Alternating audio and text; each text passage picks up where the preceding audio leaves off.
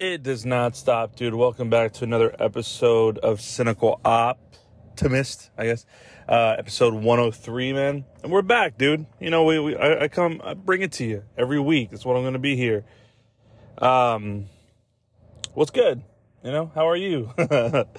Dude, I'm mere weeks away from this Blink concert. I couldn't be more excited. We got the hotel room booked. You know, now, the last time in Houston was a little iffy. Maybe, I don't know. We had our daughters with us, so it was a lot, you know. So maybe now it's just me and the wife. Maybe Houston won't be such a hassle, if you will. But like, dude, I don't know. It was like there was like a vibration there that like I think you only get in bigger cities. I mean, like the city I live in is, you know, not as big. But there, it's just like it just kind of feels like you have to be more alert. Obviously, there's more fucking people. There's more, you know what I mean? Like, if it's two people in a room, you're like, there's only so many possibilities of what could happen in said room. But now add, like, I don't know, 6 million. It's like the endless amounts of chaos that could happen are never ending. And I guess that's why, you know, the city kind of works on a vibration, if you will. But anyways, man,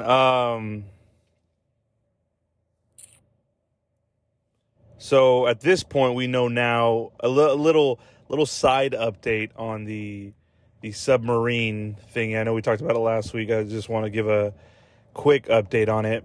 They are gone. They are dead now. And you know, I'm not trying to say jokingly, but you know, it's over. I think now that they said that like the submarine most likely imploded. Maybe there's like a crack or something, and then the pressure of the water just took it. Which I hope, for their sake, that's what happened. You know what I mean? It's a way easier way to go if it kind of was quick or painless, maybe, other than like running out of oxygen, trying to fight each other inside this small tube.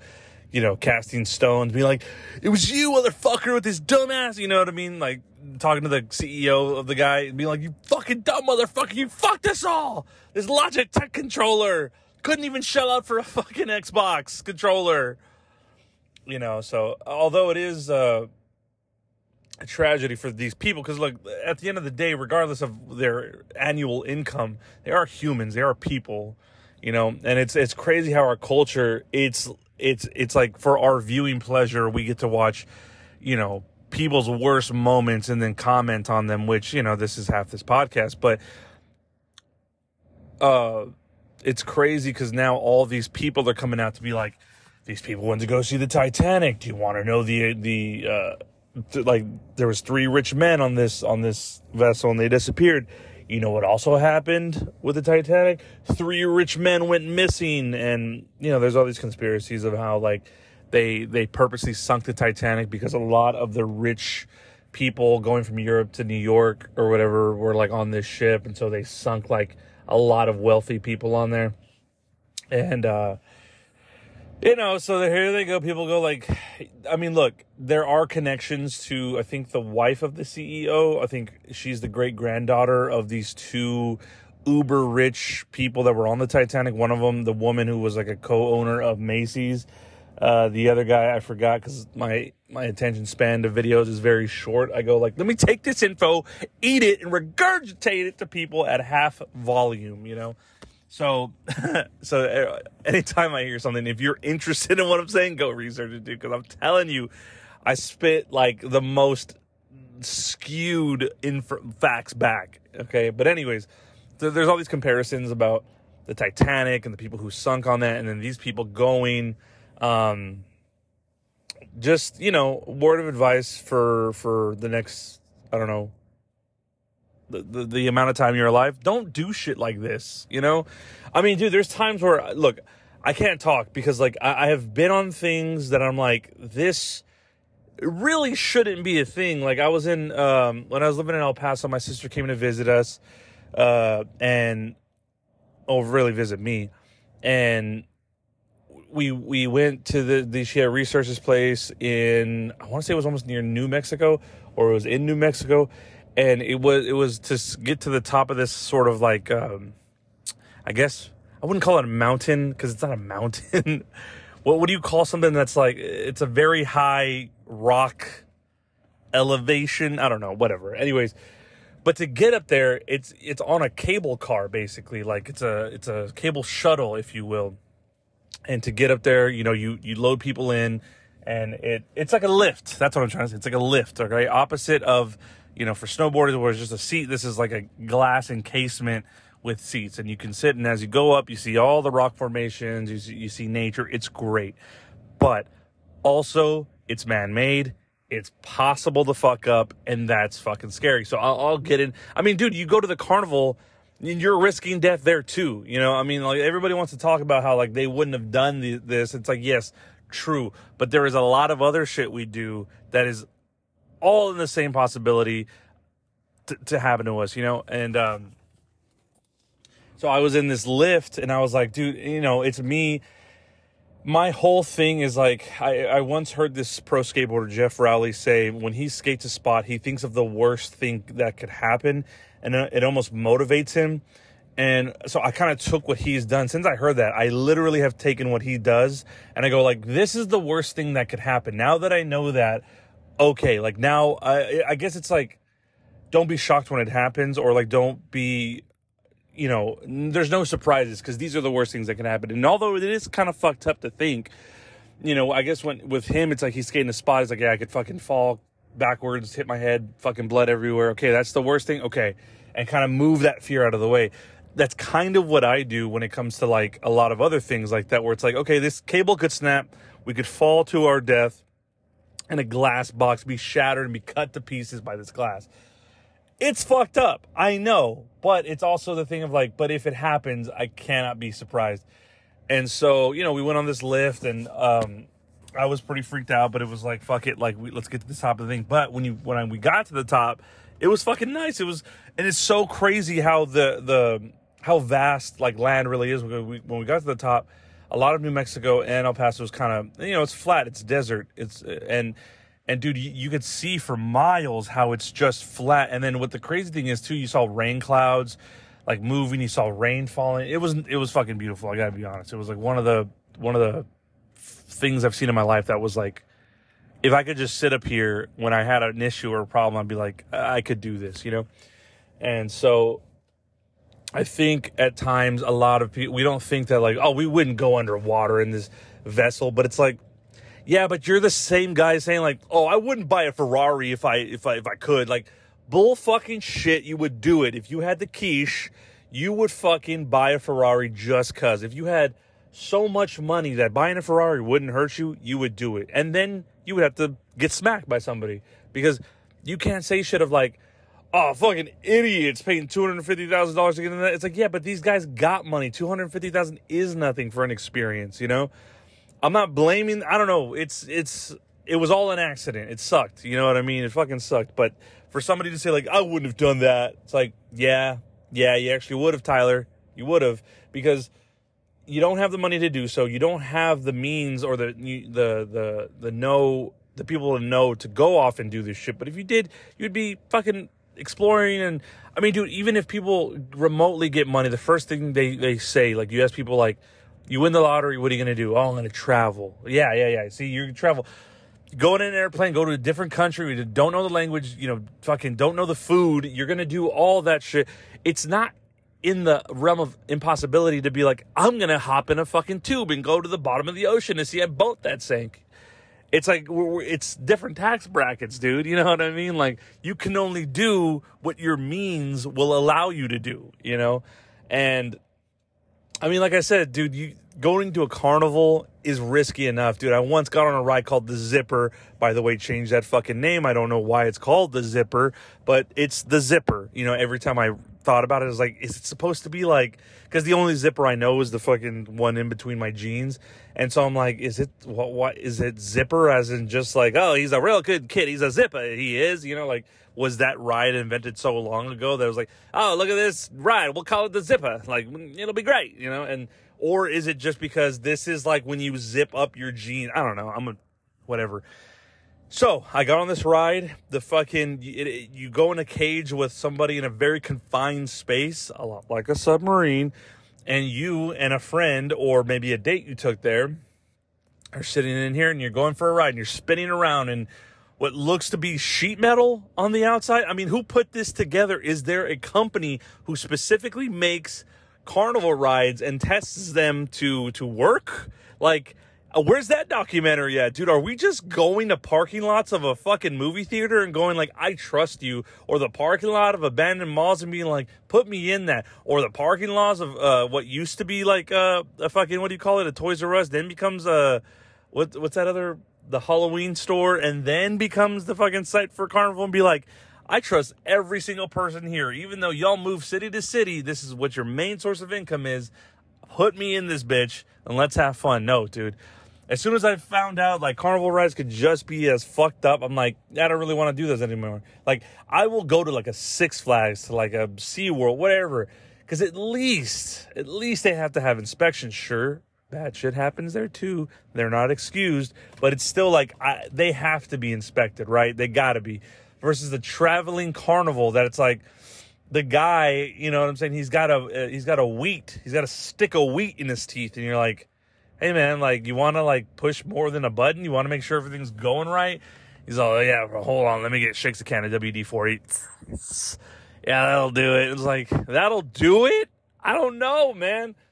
So I'm up on this ride. I'm on the zipper, and the cage opens. Now, there is a metal bar that is holding me and my friend in place here. No seatbelts, no buckles. So the metal cage opens, and I'm like, holy fuck, dude. And if you know anything about the zipper, you're in it's an outline of what a human body would look like sitting in a chair. So it's a very odd shaped looking, cage that you're in. And there's no seatbelt. So me and my friend are holding on to the bar. We're putting pressure on the bar so that we don't fall over the other side of the bar. And we're yelling, dude. We're like, hey, you fuck! The cage is open! Now, I didn't use that language then, but that, I was saying that after the cage had opened. Because this guy, his only other job, besides pushing the button to make this thing go, is also ensuring the cage is locked with, one of those janky little, those restroom stall locks. It's like, God, dude. The whole thing's a racket, but because it's only like $10 a pop for a person, families go and be like, this is the best thing. It's the most it's like, do you not have a lot of money, but you want to have a lot of fun? Come here. Well, and then the rides are just, yeah, they're put together by fucking toothpicks. Like, there's a meme where it's like that stall door lock, which one I'm talking about, where you get to lift, slide, and lock. And there was a meme back when the government, the IRS, was giving us $1,200 or something. And the meme is, it was like the government giving me $1,200 to cover my bills for 4 months or 3, however long it was. And inside the lock was a fucking Cheeto. And then on the outside of the door, it's like a SWAT team with a what do they call it? Like a door ram. And the text over the door ram was like my bills or whatever. I thought it was hilarious. Like, it was great. And that's what all these rides are held together with, is fucking like hot Cheeto fucking locks and stuff. So yeah, dude, I don't think, as much as people want to play these people as being idiots, like rich idiots, I now, this is cynical op. This is what we do. At first, I'm like, they are idiots. And then, your boy was like, as time goes on, I have more time to sit with the story. I'm like, I don't know, man. Like, I think we would have all done this. We're just not in the area of means to really to think we won't, right? What's that? Who says it? Chris Rock, you're only as faithful as your options. Dave Chappelle, whoever said it. But that's the realest thing when people are like, I'm faithful. Yeah, but if you had $1 billion, you were decent looking and women knew who you were, are you really going to stay faithful and married that whole time? Or are your options so much more open now and the loyalty is out the door, right? So same thing. You're like, oh, I wouldn't do that even if I was rich. It's like, but you would, dude. I mean, like, how many people die in car crashes in like Ferraris and all this because they don't know how to drive them because it's not an everyday car. It's a rich guy's car. And it's almost like these gatekeepers at these companies like Ferrari or whatever, like you can't just go into a Ferrari dealership and get one. You got to have a list. They got to trust you. You get, it's this whole fucking thing. It's a whole different level we're definitely not accustomed to. So it's a different lane. And it's just crazy because me and my wife will be talking about like, man, do you see how people like, look, some of them are funny. I got to say, it is fucking hilarious to see like how creative people can be on memes. But at the same time, it's like, dude, one day, God forbid, you're in a situation not similar to this, but something where it makes national news and you could just watch people tear you apart, and to the families who are watching that shit, it's crazy, man. Pray to God I'm never on a fucking, like complex using like the high school photo of me. I'm like, Jesus. There's other photos, man. Well, actually, I was kind of shredded in high school. Not shredded, but just I wasn't, bigger than I am now. That's what I consider shredded. And, it's unfortunate, man, that they passed. But to say that, like, you wouldn't do that, come on, dude, stop fucking around. Don't play that game, all right? You would buy the Rari. I mean, dude, we would all, I guarantee you, I know at least my group of friends, we blank check the whole situation. And I've talked about blank check, and if you're the age of 35 and under, about blank check. Maybe if you're 42, not 42, but 40 as well, you would know about this movie where it's like, yeah, dude, as soon as the cash hit this kid's hand, dude, he went and he spent that shit. We would too. It's because, now we have money to do whatever it is we want, so we're going to go off and do whatever we want. That's why most people who win the lottery do die or get murdered, because that type of amount of money in somebody who's never had it, it's way too much to handle. You know what I mean? We're all carrying decent weights around, and then all of a sudden a ton of bricks hits you of money, and you have a whole new set of problems because, a lot of people might think that money belongs to them as well because they know you or whatever. So it's a whole different thing, dude. And then these people, I'll say, in some way earn their money, and so, yeah, man, I don't know. I just think it's kind of ridiculous for people to think that they wouldn't, be in that submarine as well.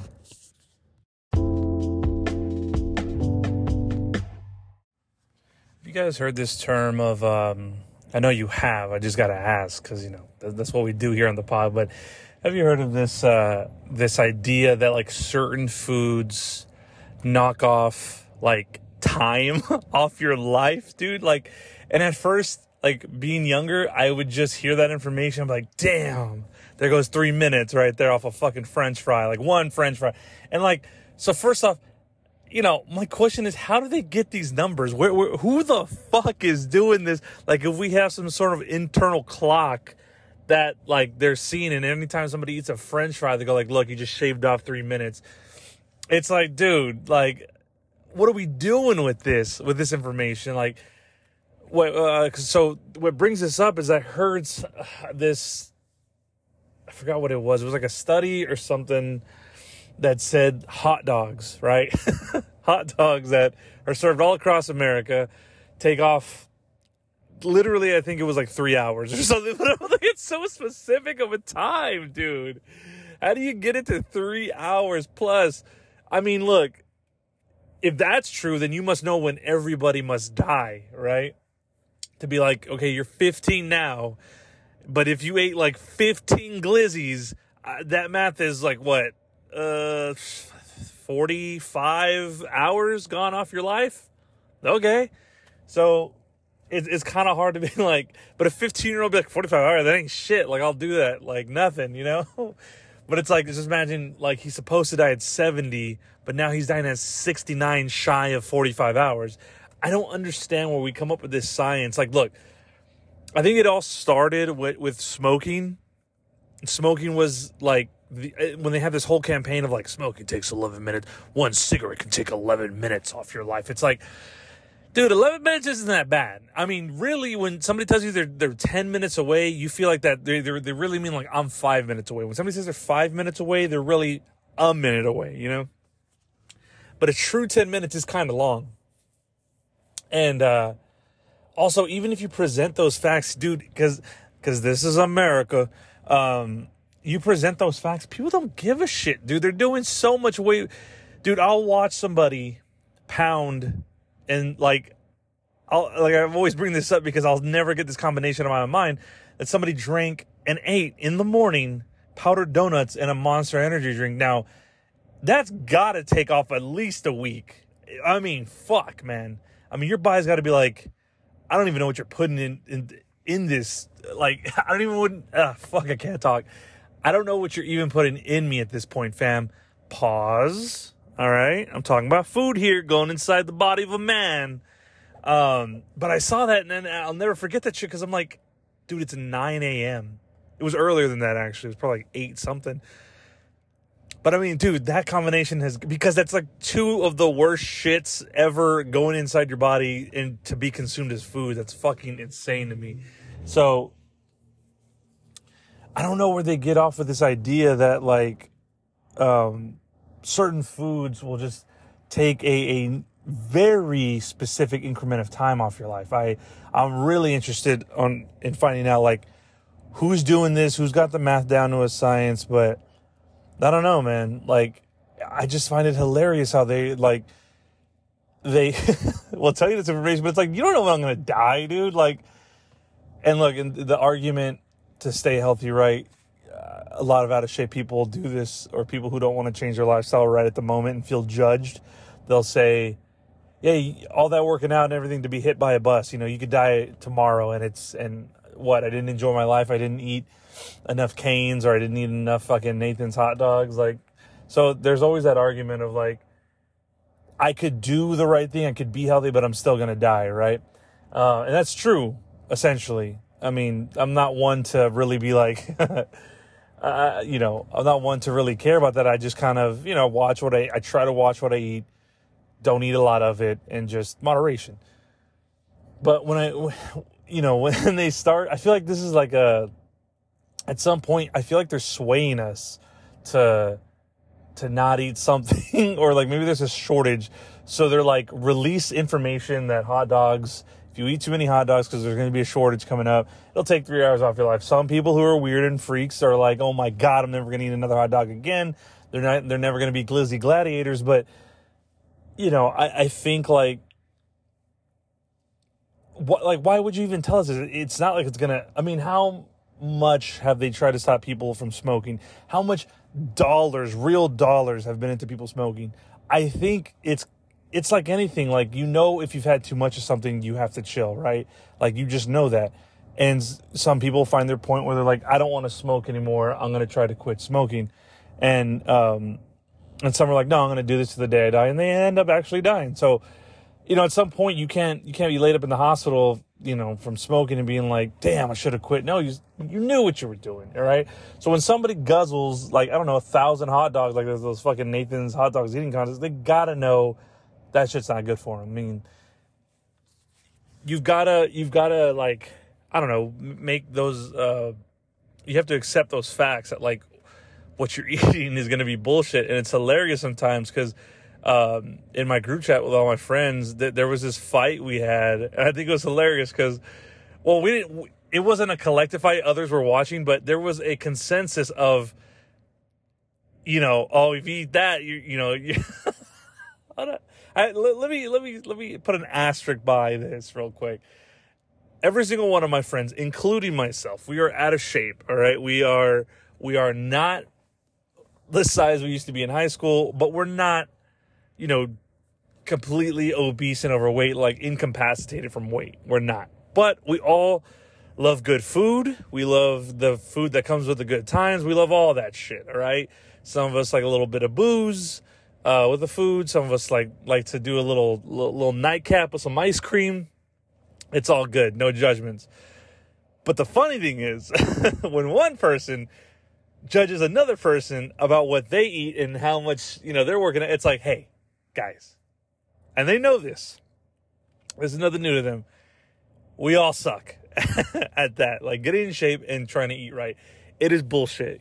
Like, it's tough, dude. It really is, because it's either you completely change your life in eating or you completely change your life in like exercise. And I don't think any one of my friends, including myself when I say all this shit, is ready to do so. I mean, we all have pretty, strenuous jobs to the point where you're like, I just want to eat because I'm hungry and I kind of don't care what it is. I just need to eat for the sustenance, and we just do that. And it's fine. And that's what a lot of people do. But it was just funny to be like, none of us here can talk about being any sort of achievement in health or in diet or exercise. So I find it funny when we do that. But when they release these, dude, how are you not gonna, if you're gonna release that info about whatever, hot dogs, tell me how much a fucking yoga mat takes off my life. Because when you go to Subway, you're eating a little bit of a yoga mat, and it's bullshit. And they're fake ass tuna. You know what? Why can't you release shit like that? It'd be like, eating Subway will take this. Like, if you're going to do it for one, do it for all of them. Give me the breakdown. And if that's true, then everybody at all times, in every moment of life, is shaving off moments of their life. Because not everybody's fucking eating a handful of carrots and celery and apples and fruit. You know what I'm saying? Like, they're going to eat hot Cheetos and guzzle Fanta, dude. That's just what it is. It's like, because that's like fun food. It tastes good and it's bad because of all the right reasons. You got your sugars, you got your fats. But to think that like people are going to quit eating. I mean, look, if they want us to be real, I mean, go after the fucking companies. Go after the people who are making this shit. But you won't, and they can't. There's too much money involved in that. So they try to bring you the awareness. Like, I always found it kind of weird where, like, when people, like Joe Rogan's a big advocate for people to get healthy and to exercise and all that stuff. I'm like, I get that. I do. You want people to be mentally, physically okay and better. He's just putting out the cry. But at the same time, it's like, dude, imagine trying to get millions of people to stop eating hamburgers and pizza. That sounds nuts. Like, I mean, I feel like 10 out of 10, you put pizza in front of somebody, like, would you like to eat this pizza, or would you hit the Stairmaster and not stop till you hit 5,000 steps? I mean, if that's what it takes to like work off a whole pizza, 5,000 steps on the Stairmaster continuously, I guarantee you people are like, oh, I'm going to eat this fucking pizza. What are you talking about? Like, yeah, dude, because that's the choice always. And it always amazed me that he'd be like, people need to get healthy. And I was like, dude, people are going to do what they're going to do. Maybe I'm a defeatist at this point because, I've seen and I've been a part of so many situations where, like, you want somebody to get healthy, you want somebody to be better. Dude, honestly, I think people have their breaking point. People have their stop sign in their life where they're like, okay, this is where I turn around now, because any further, like, it has to be, like, forced change never works, dude. You have to, like, let people kind of make up or get to the conclusions themselves of what could happen if they continue their lifestyle or if they continue doing whatever bad thing is happening to them. You got to let them find it. Same with, drug addicts, man. Like, they got to want to quit. They got to see that they've hit a bottom and that they need to change. Like, they saw the end of the road and it's pretty much death or jail or whatever for drug dealers, or not drug dealers, but drug users. And so, food is like a drug, man. You got to, like, find that point. And and with me, instead of finding a point, but there is a time where I go like, oh fuck, I need to chill. Like, I've been enjoying myself too much. And this is what me and my wife do all the time. We're enjoying, if we go out of town, it's whatever. You have to enjoy all the amenities out there. But if you're at home and you're eating too much, there's a point where you're like, okay, I gotta chill. This is a bit much, But look, you got to find that place for yourself with all this shit. And yeah, you can know that info of, like, hot dogs take 3 hours off your life. But, fucking, if you're not eating a hot dog every goddamn day, what's 3 hours to, like, you've had it once in a while, especially if it's a fucking, I got to say, we used to have a Nathan's hot dogs here, and I miss that shit so much. Because now all we have, I mean, look, I'm in a small city, so the options are very, very few to, like, for convenience sake and just to pick something up. But now all we have is a fucking Wiener Schnitzel, which is like, god damn it, dude. Wiener Schnitzel, it's good when it's good, but it's still like, it feels like like my body is, when I have wiener schnitzel, my body's like, no, you're gonna fucking do this again, huh? Like, yeah, I know it's not. I don't, even if you go the all beef route or you go the Angus route, your body's still kind of like, oh, okay, you're gonna put this in your fucking body, yeah? Yes, I'm sorry. And speaking about wiener schnitzel, dude, the funny thing I can never get out of my head is a teacher I had once in high school wrote a paper that she said in college that said that wiener schnitzel is the equivalent, a meal at wiener schnitzel is the equivalent of 2 days worth of your daily nutrition, so 4,000 calories. And I was like, oh, fuck. But, you know, when you're a kid, you're like, yeah, fuck it, I don't care. Your metabolism's like on the best. So you could eat wiener schnitzel and not even think about it. You'd be like, I'm still kind of hungry. But that information has not left my brain since. So even now when I go get wiener schnitzel, I'm like, this is possibly 2 days worth of what I should actually be eating. But, you know, I'm still going to fucking eat that thing. But look, I don't have it all the time. It's once in a while. Once in a while, it's pretty fucking good, I gotta say. Especially when you get the kraut dog. But we used to have a Nathan's, man, and I used to love that fucking spot, man. God damn it. Like, whatever they're doing it right, man. That's why they host the Nathan's hot dog eating contest where you can watch people shovel. Those are the true Glizzy gladiators, dude. They shovel that shit into their mouth with water, dude. God damn it. Like, because they don't want to, like, have the carbonation take up extra room in their stomach. They're, oh my God, dude. And then, see, this is the extreme. Then they had at that same contest, they had like a lemonade chugging contest, dude. And that lemonade was so fucking misty due to the sugar in it. I think, dude, I don't even know how, the fucking human body is pretty incredible. The shit you can put it through. And it be like, okay, I'll fucking keep going tomorrow. Like, dude, these guys ate hot dogs, and then they, after consuming what most people would eat in a year, they go, let me guzzle, was it 2 gallons worth of pink lemonade? Jesus, man. And these people were revered as like some sort of fucking heroes or something. Not heroes, but like, oh my God, if anybody looks up to these dudes, like, that sucks, you know? Be better. Don't do that, you know? But, you know, what else are they going to come out with? Donuts takes off 10 hours off your life. It's like, yeah, but people are still going to eat fucking donuts. That's for sure. Dude, God forbid they... See, and what's funny is, like, they never have anything really bad to say about coffee. There's always, like, new reports of, like, coffee, known to... 1 cup of coffee can treat Alzheimer's. 1 cup of coffee, good for, I forgot what they said. I don't know, blood pressure, semen, one of those things. Coffee's always on the up, you know, but it's always like, but you can't get too geeked, dude. When I get too geeked, it's not a fun time. Like, I love, there's a, man, this sounds super drug addict-y, but like, there's a spot when you get a good cup of coffee. Like, that's how I know I get a good cup of coffee, because a lot of it just keeps me like at a methadone level where I'm like, okay, I'm good. I drank coffee today. But there's been once in a while you'll get a cup, dude, that just puts you in the life is good. And it's what I assume. It's not what I assume. It's what I know. Kind of like Adderall feels like. So it'll have you on like an Adderall buzz for like an hour. And it just, dude, you feel good. You feel great about the day. You're positive. It's a nice feeling, dude. So that's, I mean, I am a drug addict when it comes to coffee. I'm always looking for that high. And when I get it, it's possibly one of the greatest moments I have.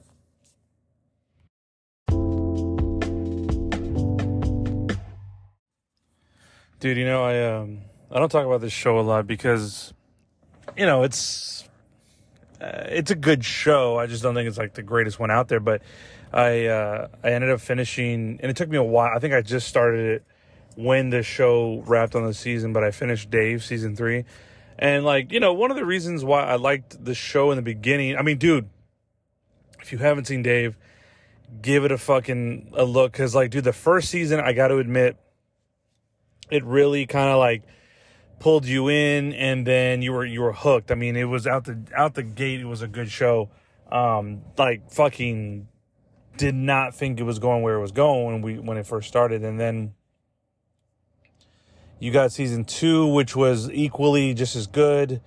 And And then season 3, I reluctantly started it just because season 2 to 3, I felt like took a long time, but a lot of shows did that. I know Atlanta did that, but when Atlanta, it was like 2 years before Atlanta dropped season 3, and then they dropped season 4 almost like immediately, like months later.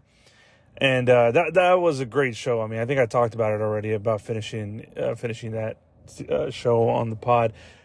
But Dave, although it's not finished, I watched it and I didn't have the best, I was like, this might not be the greatest.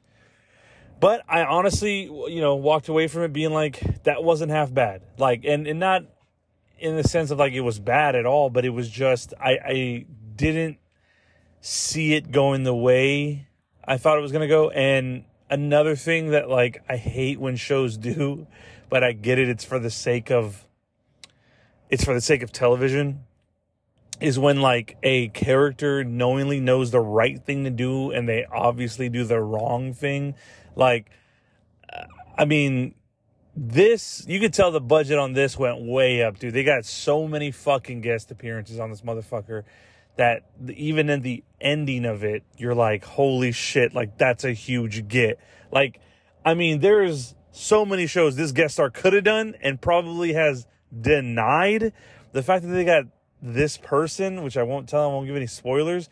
The fact that they got this person to do it at the end is fucking amazing, honestly. It's like, I don't think they do a lot of TV shows, and they've done a lot of like appearances on bigger movies. You think they would have a longer stay in, but anyways. So that was cool. That was cool to see. But on this season, they did a lot of the same. It was good, but I just overall I'd probably give it like a 7 out of 10. And like, but just for my particular taste, I mean, I don't even know how it could be a better show. I think it's doing like a 7 to me is like, it's like 5 is mid, but 7 to me is a little bit more midder. And it's like, it's a good show. I think they're doing everything right. They've got the formula down. It's a good show. But yeah, I just finished it. I don't know. See, and the thing is, like, it's such a just you're doing the right job kind of show that, like, I'll wait again for season 4. It's all good, dude. I'm not hyped right now currently on anything. Like, I feel personally, not that it is what's going on, but I just feel like everything's just okay. Everything they're gonna make right now. I mean, shit, dude. The submarine going down was probably the best fucking 4 days of like entertainment. Because you're like, the clock is racing. These men have only hours to live. When the documentary that already came out, we'll say it'll have that British woman like, these men had mere hours of oxygen left to breathe. And then you come to find out like, oh my fucking bad, as soon as they went underwater, about an hour later, that shit imploded, and it's whatever. But so, I don't know, man. I don't feel like Marvel put out Secret Invasion. I was hyped, when the announcement happened fucking 8 years ago, but now that I'm here, I'm like, okay, like, yeah, I'll get to it, man. I'll watch it. I don't know. Like I said, again, maybe too many options.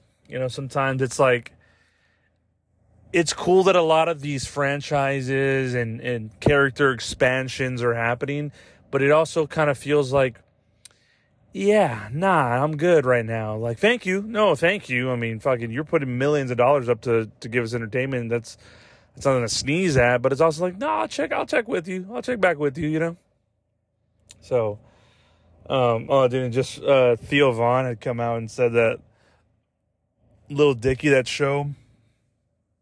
Well, the show, Dave, created by Lil Dicky, apparently has stolen some of his jokes.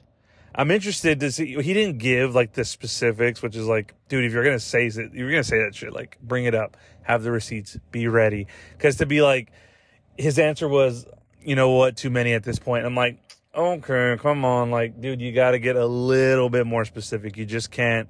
Because joke thievery, I mean, dude, with the comics, it's big time. But That's not the only time, though. There's been comedians that say, like, they'll be, like, writers and producers of shows going into comedy clubs and stealing bits. You know, SNL has been accused of it. Because, I mean, dude, imagine it's like you go to this sort of, like, this library of ideas of people, big or small. I mean, dude, I've seen some small-time comics, like, open micers have some killer fucking jokes, like, it's not my joke. I don't know who it belongs to. And, oh, fuck. It was this kid. The joke was, I swear I wish I could give credit, but the joke is he goes, yeah, I took a quiz. Fuck, but hold on. Before, I got to remember the punchline because it was so, fuck. I forgot the names. That's the thing of the... Okay, so I'm going to forget the punchline, but God damn it. Why even mention it now? Fuck it. I'm going to try to. Fuck it. That's it. Oh, okay. Now I got it. I had a panic and I made my fucking brain like search all the files in my brain. I threw a lot of birthdays out, dude, just to get this fucking... just to get this joke. So this kid goes, he's an open micer, dude, and I think this is a great joke, but somebody could fucking steal it so easily as like a throwaway joke in a Family Guy episode. But the joke goes, I took one of those quizzes about which house you belong to in Harry Potter, you know, and I was hoping I'd get like Gryffindor or whatever. He goes, he's all, guess what house I got? And then everybody's like, what? He's like, I got house cleaning, dude, and he was a Mexican dude, so I was like, that's fucking good, like. To me, that was a great joke. And again, I wish I could remember the kid. I don't, but that's a great joke. But if a writer walks in to like an open mic show and he hears that, he could easily take that. I mean, dude, so many people have done that.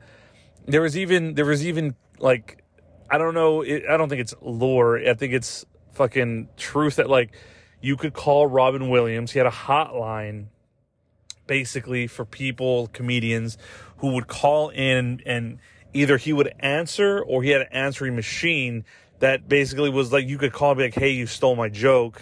And then he'd write you a check for said joke. Now, of course, this is like a thing that's just too fucking easy, right? I mean, everybody knows Robin's killing it at this time, making tons of money off the movies. People just call in to be like, hey, yeah, you stole my joke. The one about my cat, you know, eating my leftovers. Yeah, that was my joke, Robin. And then he'd make out a fucking whatever, $50, $100 check, whatever. And that's fucking insane, you know, but now it's probably more, it's probably too easy to do that now, just because you have the scope of the internet. People post their clips. And dude, I've heard a comedian say, do not post your open mic clips. And I gotta say, I fucking back that so much. There has been so many open mic comedians on my feed, on my like For You page. And I'm like, it's not ready. Like, don't do it, man. Like, what are you doing to yourself? Like, you don't want that on, like, documented. I feel like when it comes to comedy, when you're trying to be funny, trying to do a thing like that, you definitely got to get, like, try it out. You know what I mean? And again, who gives a fuck what I say? You can do whatever the fuck you want, and you're most likely going to post your clips of. But if I was doing the stand-up, dude, I wouldn't even post until like I was like at least minimum 3 years in to 5, to be honest. I mean, unless I had like a reason to post promotionally, like for a show or something, okay. But like, dude, like the first year, just don't do it. Like I've seen so many where people are getting pity laughs, and there's also some local comedians here, dude, that I'm like, man, I heard a local comic in my city do a joke so not put together, so bad, that I'm like, you should fucking delete this. Like, no, delete the whole page, bro. But, you know, everything lives on the internet. Somebody's already screen recorded. It's so bad. The only way I can tell you is that this guy, he tells his premise has to do with like homosexuals. He then goes on to claim that he has sex with a guy and then delivers no punchline, to my opinion, nowhere to be found. No fucking point. He's just talking. And then at the end of what I think is the end of the bit, he goes on to say, and don't come up to me after the show. I'm not gay. Like, what? Dude? Oh, dude. The joke was horrible, and it was not ready, period. And so he posts his joke, and it looks like it's in a backyard or something. I don't know. Anyways, the joke was so bad, and it was already bad. Like, he was already in the grave, okay? But it's like, you can be buried alive, sure. But he was like, no. What I want to do is I want to slowly lose oxygen. So put a pound of dirt on me an hour. Because, dude, the way at the end when he was like, oh, and I'm not gay, by the way, that was just for the joke. It's like, then why did you even say it? Like, so specific to be like you were having sex with the... You could say, like, your friend was having sex. Like, the guy does not know joke structure for shit. But, you know, what I'll give him is, like, congrats for going up on stage, trying to do comedy. I'm in support of that, for sure. Like, you got the balls to go up there, be in front of people, and try and give your best. Sure. But, like, don't record it, you know? Because I feel like that does so much more harm than good. Like, look, doing this podcast... I did 10 episodes before I even, like, put it out that I had started a podcast. Only because it was, like, trial and error. And I knew I was even pushing to, like, do 20, but I know me. And what I would have done was, like, okay, I did 20, let me do 30, and then I'll post. I would have just kept on going. And I said, no, just do 10 and then announce it.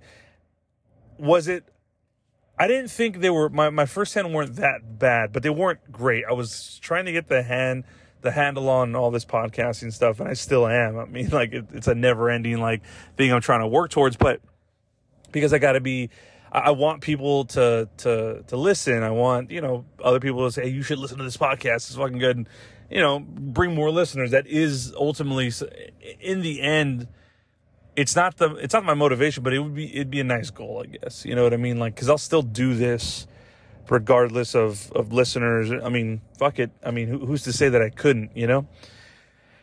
But in the beginning, I did the 10, and I was like, okay, I have to put it out there that, you know, maybe just it's more motivation for people like, yeah, like, keep going, whatever. And maybe at some point I'll, like, take those episodes down. I don't know. It'd be cool to archive them, or later on maybe put them behind a paywall or some shit if people wanted to listen. If I get far enough into episodes, you know.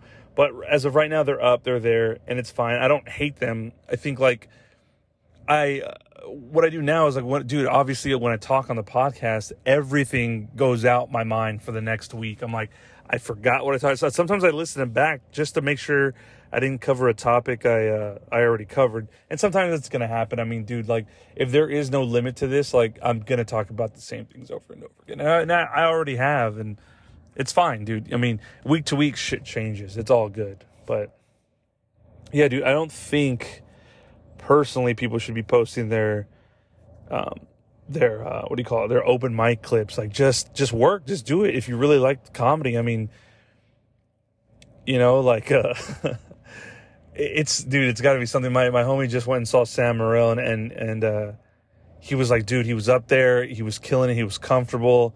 And Sam Morril is a stand-up comic that we both enjoy. Well, a bunch of my friends do. And he was saying he was super comfortable, like, he worked the room, it was great. And it's like, yeah, like, you see these dudes on their own podcasts or maybe YouTube stand-up specials, and you get the idea, but since you're seeing it through a screen, you kind of lose a connection there, right? So when he went to go see them, I had this idea and the feeling like, oh man, you're seeing this shit live. Like, you're seeing this guy work a room, work a crowd, and really, like, show you how comedy is supposed to be done.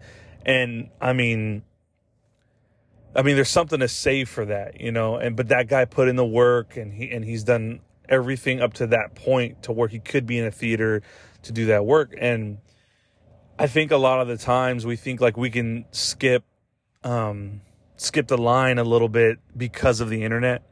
So, like, me and my homie Vic were talking about this too, because we have another favorite comic, which is this guy named Fahim Anwar. Now, dude, Fahim is, I think, one of the best joke writers in stand-up right now. Like, he does, I would almost compare him to, like, he's almost like a Mitch Hedberg style. Not necessarily, because Mitch Hedberg was so jokey. But I honestly, I need that in stand-up. Like, too much talking and too much, like, storytelling in stand-up, you'll lose me. Because there's too many, like, things to focus on and remember when you're talking. But dudes who can just, like, give you a joke, like, that's why I like Anthony Jeselnik, another comedian who's, like, his jokes are short and sweet, but they're perfect. They're like 15 seconds long, if that, maybe 20 sometimes. But you get the setup, you get the punch, you get the laugh. It's great. And so Fahim does that too. He's very, like, his jokes are very, like, 15 to 20 seconds long. Not very long, but they're funny. The whole thing is, like, it's got to get you. It's got to, like, just, you know, grab you and laugh. But when you're there waiting for 5 minutes and you're going along for a ride, that's fine too. But man, those short, sweet ones I love, dude. And so Fahim's a great, I think he's one of the greatest comedy writers right now, but he's so unknown because he doesn't tour as much as, like, say, this guy Sam Morril. Like, Sam is always on the road. He's doing the work. He's getting new fans. I mean, you talk about a comedy show, somebody could bring you and you have no idea who the person is, and then from there you've got an instant fan. And it's crazy because you see the difference in growth when it comes to, like, say, Sam, who's already doing theaters, and another guy, Fahim, who's, like, he's doing well. I mean, I don't think he's hurting, but he could be doing so much better. And that's ultimately what I would like for, like, you know, the artists that I'm into, even when it comes to, like, bands and stuff. Like, I get stoked off of, like, bands that, you know, in the correct way utilize shit. Like, I've talked about that band Slow Joy. These guys now, they're on a tour. They got on a tour with some Epitaph people, which is, I'm so fucking stoked for them and they don't even know me. They don't even know this podcast. But the thing what I like, because I tend to hate a lot of shit, not hate, but I just kind of find a lot of things annoying, and I'm just like, okay, whatever. And typically I would find posting a lot very annoying, like, but these guys did it in a very cool way, a way that I was like, this is awesome, because it's not too, hey, listen to my music, but also it kind of gave you like a little, I don't know, like, it was funny, it was good, I don't know, it was perfect in my opinion. So them utilizing the internet like that, I mean, it worked out for them in a huge way. Like, they got this stardom that I think a lot of people chase but fall short, because they're just like, well, I'm just going to send something out every day. And although that's fine, it's also like, but is it good? Is it funny? Does it grab the attention? And that band did that, I feel like. And so Fahim has this whole, like, internet presence.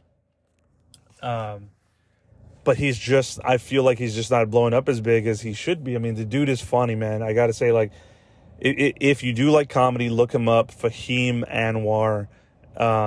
And I don't know, man. I think he's one of the funniest dudes out there, but I think his work ethic probably needs to change. He needs to be on that fucking road, because he could be, you know, one of the greatest. Like, I think Sam and his homie Mark Norman are on their way to being, you know, up there with as far as, like, top comedians go. But, you know, it's just like anything, man. You got to put in the work. And it's funny to hear comedians talk on podcasts. I mean, dude, that's my shit. Like, I love comedy. I love comedians, like, the way they are. It's just hilarious.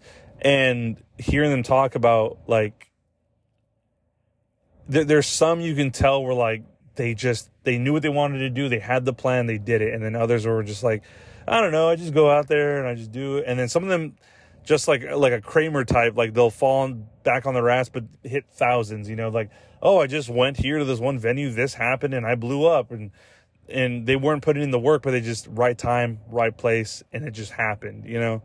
But yeah, all that to be like Dave season 3, you know. It got very, like, comedy heavy, but, you know, fucking go find your own jokes, guys. But it was a decent season. I don't know. But those motherfuckers would always be stealing, I'm assuming, jokes, like writers and producers on shows. And it sucks. It sucks for them, man, because it's like intellectual property, but it's kind of hard because it's like, who's to say who came up with the joke first, right? But I don't know. I don't know if they'll ever figure that out, like a trademark on a joke, you know? Like, how would that even go?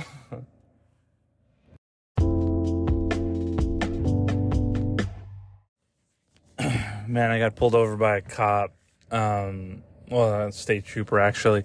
And, you know, I get pulled over like once every 2 years or something for some dumb shit that I pretend not to know. And it's crazy because, like, I don't know, like, I get it, people and cops don't mix or whatever.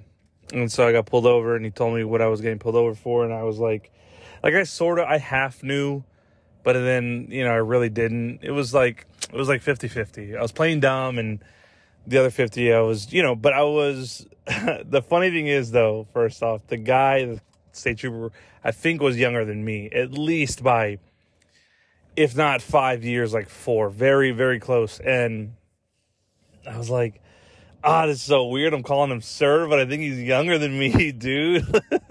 The dude had like fresh acne too. I was like, shit, he's going through it right now. And, I mean, he was cool, you know, but again, he had to assert that, like, I feel like he's not the same person he is with the uniform on versus off.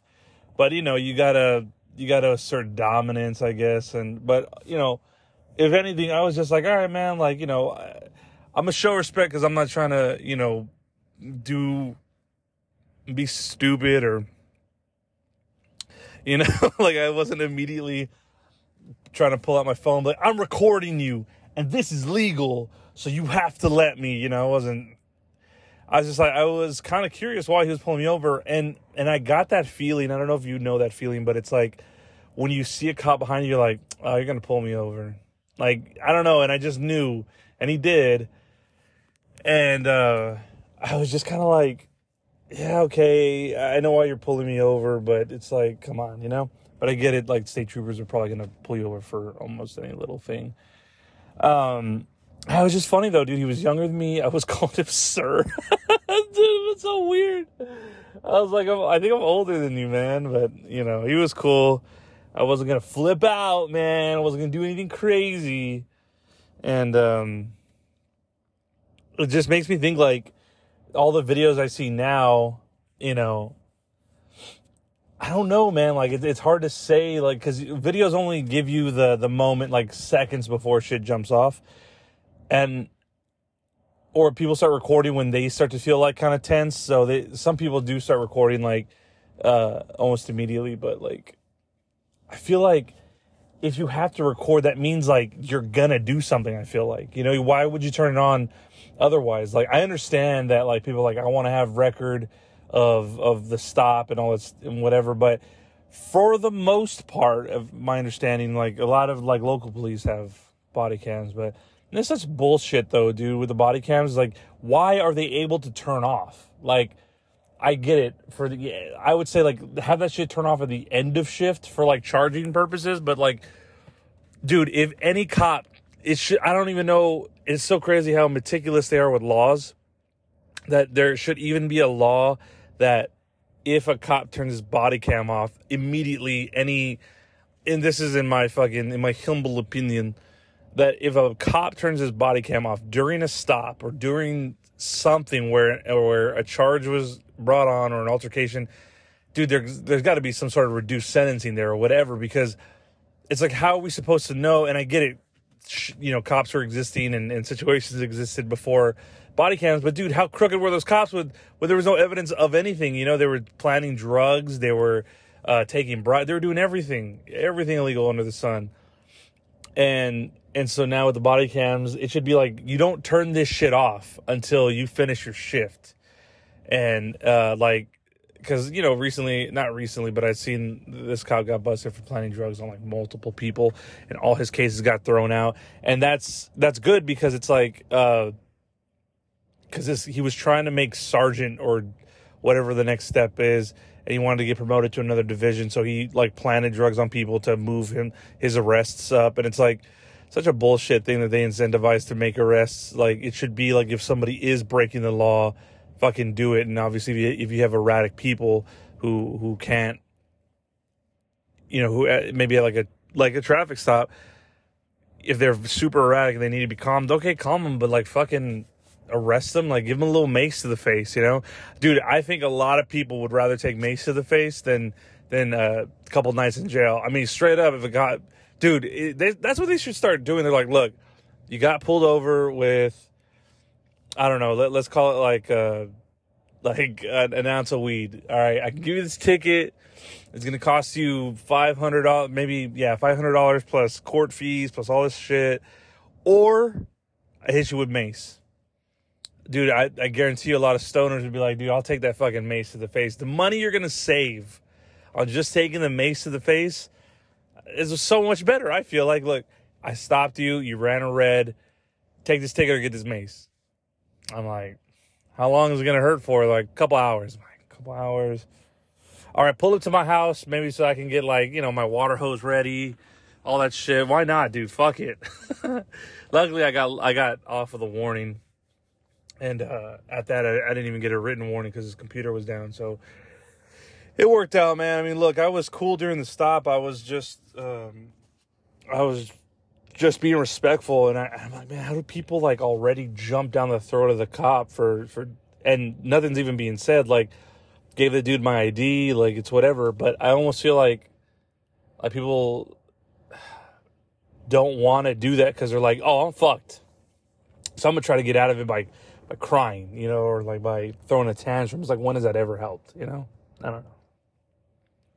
Just thought I'd bring it up on here. I don't get pulled over a lot. I mean, your boy's a decent driver, but, you know, every now and then I'll do more than the speed limit, or in this case, I had like, whatever. I was towing stuff that was too long outside the tailgate, but...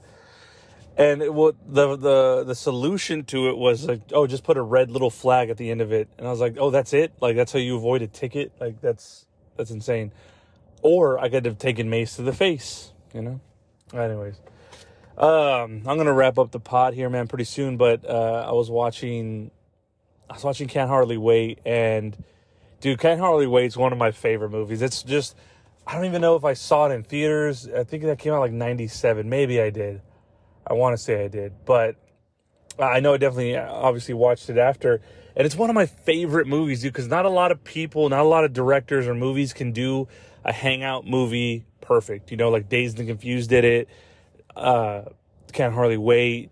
It's just a movie based on like a night, a moment. And then you have multiple stories going at the same time. And dude, Can't Hardly Wait does that, I thought, amazingly. It's fucking good. It's my favorite, dude. And, you know, of course, like, the lead is, like, a guy who has this one chance to get this girl's attention before he leaves. It's everything you thought would happen in real life, but it doesn't really happen, you know? In real life, a lot of the times, the geek doesn't get the girl, you know, in this case. But those movies in the 90s was, like, you know, sometimes the geek won, or... mostly, maybe always, I guess, right? Because nobody wants to see the jock win, because we already know the jock wins in real life sometimes. But it's cool. You know, I like this movie just because, like, the dude who plays Preston, he was geeky enough. But, I mean, and what's funny is, like, Jennifer Love Hewitt in real life dated guys just like him. It's like you would think, like, at the time, dude, Jennifer Love Hewitt, oh, my God, man, was fucking, to me, like, the hottest thing in the 90s. Like, when you talk about, like, first crushes, it was like, yes, the Pink Ranger, you know, you had that. And then, but, dude, Jennifer Love Hewitt in the 90s, oh, my God. My gosh, dude, like, it was everything, you know? And watching this movie, I was like, God damn, dude, look at her. And funny enough, though, like, it really isn't about her, you know? She has, like, now that I realize it, she didn't have that many lines. It was almost like this guy the whole movie was built up around what the guy felt about her, you know, like the feeling of it. And I thought she played a way bigger role than she did, but really she was just kind of there in and out, you know. And then one of the scenes you kind of find out that she felt like she was like invisible or like nerdy until she moved to this town and to this school. And then the high school football fucking quarterback wanted to date her. So then everybody then everybody got her attention because she was like, oh, she was on the arm of this guy, but she was like, but now that I'm not, like, am I anybody? And it's cool. It gives you, like, those classic high school tropes that everybody falls into, as you're figuring yourself out. I mean, dude, Seth Green plays a fucking killer white guy pretending to be, like, a gangster. Like, man, he delivers one of the best lines, which is, damn, why y'all trying to waste my flavor, And, I mean, Seth Green killed it on that one. Dude, and everything about that movie is perfect. Like, you had all the cameos from the 90s people. You had, what's her name? Sabrina, the Teenage Witch, Melissa Joan Hart in there. You had early homegirl from The Faculty that was in there, the real, like, disturbed one. You had, what's her face, dude? I don't know. There's a lot of, like, oh, these people all went on to become, like, serious actors and stuff. They got big breaks. I mean, most of the people in there, like, had very successful careers. So it was really cool to see, like, where it all started for most of these people. And I don't know, man. Dude, Can't Hardly Wait is definitely one of my... It's, like, my top, dude. The soundtrack is good. And it's... Dude, and... Because, obviously, that shit came out when I was 7. And so, 7 and on... Growing up, I was always like, man, this is what a high school party could be like. And then I go to my first high school party, and I'm like, this is nothing like Can't Hardly Wait, but almost. You know what I mean? There is because there's so many groups that go, and then, like, different shit is happening, and people are getting into nonsense in every single room, and then, like, at my first party, I'm like the klepto kid in Can't Hardly Wait. I stole a CD from the CD book of somebody. Like, I was already kind of drunk and high, and I was out of it, but I was like, oh man, I love this CD. And I just pocketed it, and then I woke up the next morning, found the CD in my pocket. I was like, all right, cool. And I still have that CD to this day in my book, my CD of books that nobody ever fucking, like, I never opened that thing, but I know I saw it last time I did, and I was like, cool memory, dude. And yeah, dude, like, there is a thing about high school parties that's like that, but ultimately, for some reason, like, a lot of the high school parties that I was going to or would go to always seemed to get raided, but I always got lucky, and I either left before it happened or I didn't go to it, and they were like, oh yeah, like, there was this one I was supposed to go to where, shit, dude, apparently the cops that went were like, today we've got time, dude. And they wrote every single person in the house a minor in possession or an MIP of alcohol, dude. Every, like, 200 fucking people got MIPs. I was like, holy shit, dude. If I'd went, I would have got one. And I don't even know why I didn't go. It was I just didn't feel like it. There's a lot of things in my life I've escaped. People are like, oh, you're lucky. I'm like, nah, I just didn't feel like going, man. They're like, what made you, like, not go there or skip that? I was like, I just didn't feel like leaving. That's my luck, dude. Is just like, I just didn't feel like going, man. But anyways, man, that's gonna do it for me for this week, dude. I appreciate you guys listening once again. And if you're listening to this on any platform, obviously, whatever that platform has you do, go ahead and do it for your boy, man. Leave a review. Leave a 5-star review, 1-star review, whatever you got to do, whatever you felt like it was. Anything helps, man. I think this is how we get your boy moving up in the charts. So, yeah, man, leave a review, 5-star review, whatever you got to do, and see you next week. Later.